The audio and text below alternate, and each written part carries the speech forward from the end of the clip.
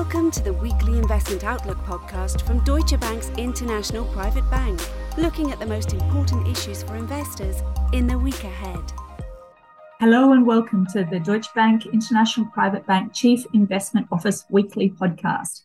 I'm Sarah Stabler, Deputy Communications Head for the IPB, and I'm in Singapore speaking with our APAC CIO, Stephanie Hoxhagen. Stephanie, how are you? I'm very well. How are you, Sarah? Very well on this Friday. It's been a busy week with ECB yesterday raising, but I'm sure you'll recap that in a moment. But of course, this will be published on Monday, which is Christmas week, and we're all looking forward to that Christmas week.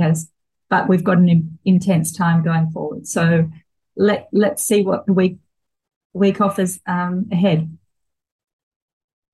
Yes, and allow me to pick up on the ECB and then start the look into the week ahead, because the ECB, after delivering two 75 basis point steps in a row, raised the key interest rate by 50 basis points yesterday, and now the deposit rate sits at 2%.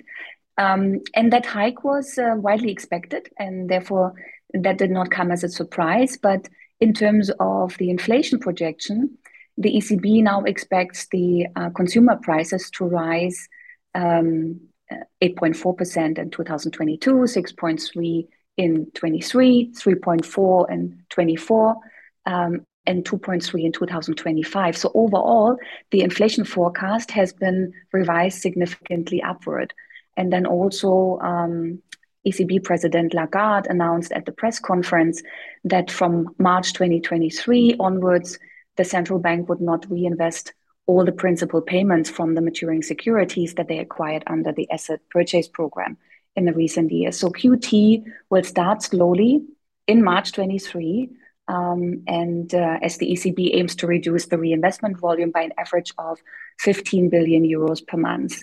And then she also held out saying that, of course, there will be more interest rate steps in the coming year, because at 10%, the inflation rate, of course, is still far above the ECB's 2% target. And I just want to use this opportunity to make this important note that the hawkish stance and that resolve of the ECB to address inflationary pressures has actually always correctly been anticipated in our forecast. So throughout this year, we have been above market consensus, and actually we also continue to be like that in our 2023 projections. So for instance, deliberately we steer away from using the word terminal rate in forecasting a deposit rate of 3% by end of 2023.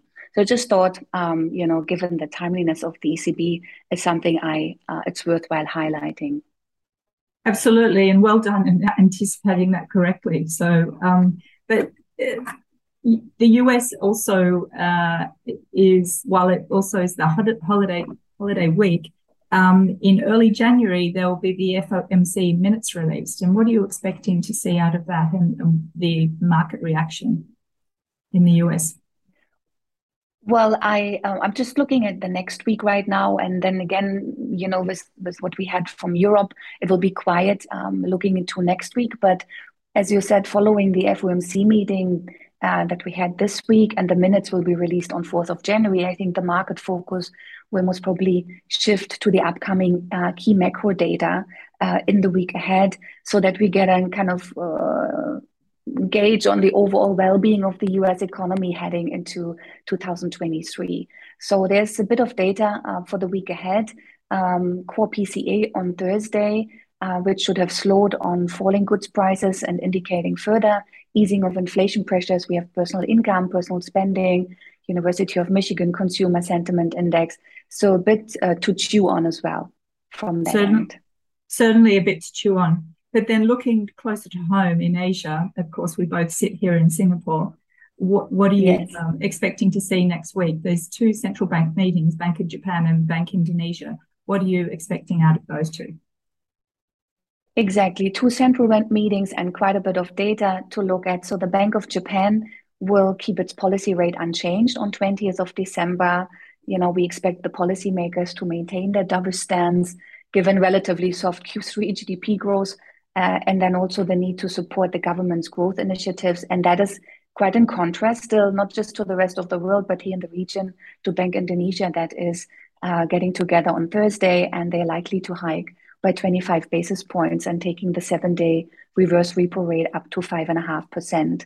And then policymakers most probably opt for this further tightening because, of course, reacting also to the Fed that pressured with their aggressiveness the Indonesian rupiah. So that is most probably not coming as a surprise. In terms of data to watch in the region, we have export growth that may have moderated in Malaysia, while the year-on-year contraction in Thailand and South Korea has likely worsened heading into the new year.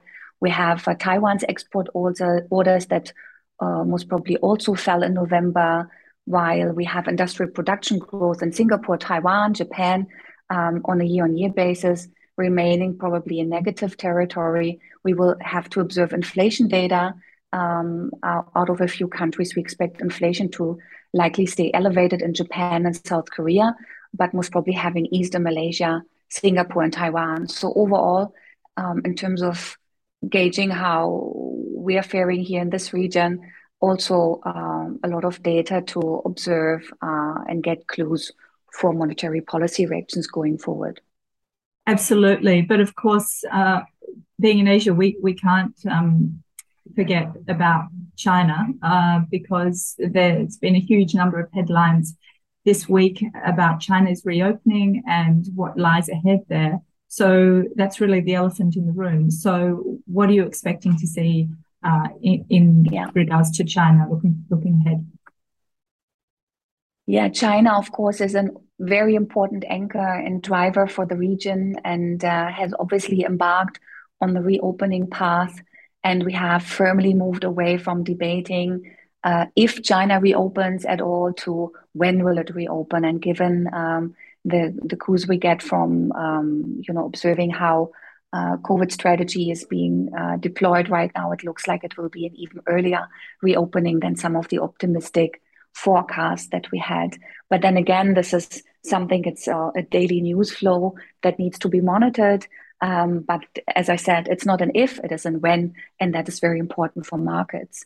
What is important in terms of next week is, some information we could get communicated is that China's Central Economic Work Conference that was actually rumored, or some news agencies seem to have insights that there's a possibility for this to get postponed, actually starts this. It started this week on Thursday. It typically expected that this economic policy work conference lasts for 3 days. So this will get us into the weekend. Just to provide some context before talking about what we could get next week is the conference is expected to set growth and budget deficit targets. We've also been talking about those in the follow-up on our notes that we wrote after the National Party Congress, where the leadership change happened. So this is an important conference. And there, however, these growth and budget deficit targets, for instance, they will only get revealed in March during the annual NPC session. But then, however, the Politburo meeting that was held on the 6th of December actually already called for non-numerical things like overall improvement of the economy, reasonable growth next year. They want to boost and support market confidence, and that should be supported by effective and targeted and forceful monetary and fiscal policy. So whilst we may not get the hard numbers communicated next week, it could still result in some messaging that could provide some further support for investors' confidence in regards to the central government's commitment to address, important issues that inform economic outcomes for China, so like the property market. So, and I think that's especially relevant as it seems we are closing the week on, concerns that weigh on Asian markets right now about the US blacklisting more Chinese tech and chip companies, and that by doing so escalating the trade fight between the two largest economies. So, if we can get a shift of sentiment on the back of, some news around the Central Economic Work Conference that took takes place as scheduled. That'd be an interesting start to the week, of course. Of course, and investor confidence is so critical to the momentum. But I think, 2023, I believe, is the year of the rabbit, according to the Chinese zodiac. And I was reading about it a little bit. And apparently the rabbit is a symbol of longevity, peace, and prosperity in Chinese culture. So that are all three things we really need right now, and I look forward to. What are you hoping for in terms of the year of the rabbit?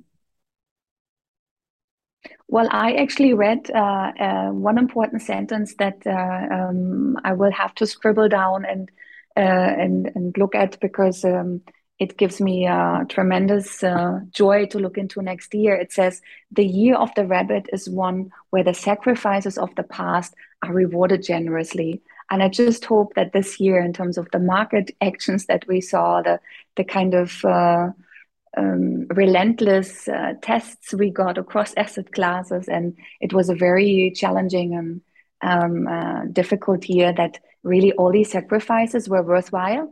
And this next year, and that next year we will be rewarded generously for that. So I really look forward to that next year. I hope so too. And I really love the word joy that you used, because this time of year is a time for joy and peace. And as we draw to a close this podcast the week before Christmas, I'd like to wish all of our listeners a very happy Christmas and peaceful and joyful holiday season with friends and family. And you too, Stephanie, I hope you take some time to take a break and rest and enjoy the holiday season. Thank you. Likewise. Merry Christmas, everyone. Merry Christmas and happy holidays, everyone. In Europe, Middle East and Africa, as well as in Asia Pacific, this podcast may be considered marketing material, but this is not the case in the US. No assurance can be given that any forecast or target can be achieved. Forecasts are based on assumptions, estimates, opinions, and hypothetical models which may prove to be incorrect. Past performance is not indicative of future returns. Performance refers to a nominal value based on price gains and losses and does not take into account inflation. Inflation will have a negative impact on the purchasing power of this nominal monetary value. Depending on the current level of inflation, this may lead to a real loss in value, even if the nominal performance of the investment is positive. Investments come with risk. The value of an investment can fall as well as rise, and you might not get back the amount originally invested at any point in time. Your capital may be at risk. The services described in this podcast are provided by Deutsche Bank AG or by its subsidiaries and/or affiliates in accordance with appropriate local legislation and regulation. Deutsche Bank AG is subject to comprehensive supervision by the European Central Bank, by Germany's Federal Financial Supervisory Authority, and by Germany's Central Bank. Brokerage services in the United States are offered through Deutsche Bank Securities Incorporated, a broker-dealer and registered investment advisor which conducts investment banking and securities activities in the United States. Deutsche Bank Securities Incorporated is a member of FINRA, NYSE and SIPC. Lending and banking services in the United States are offered through Deutsche Bank Trust Company Americas, member FDIC, and other members of the Deutsche Bank Group.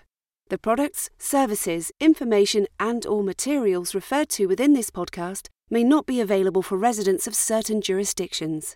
Copyright 2022 Deutsche Bank AG and/or its subsidiaries. All rights reserved. This podcast may not be used, reproduced, copied or modified without the written consent of Deutsche Bank AG.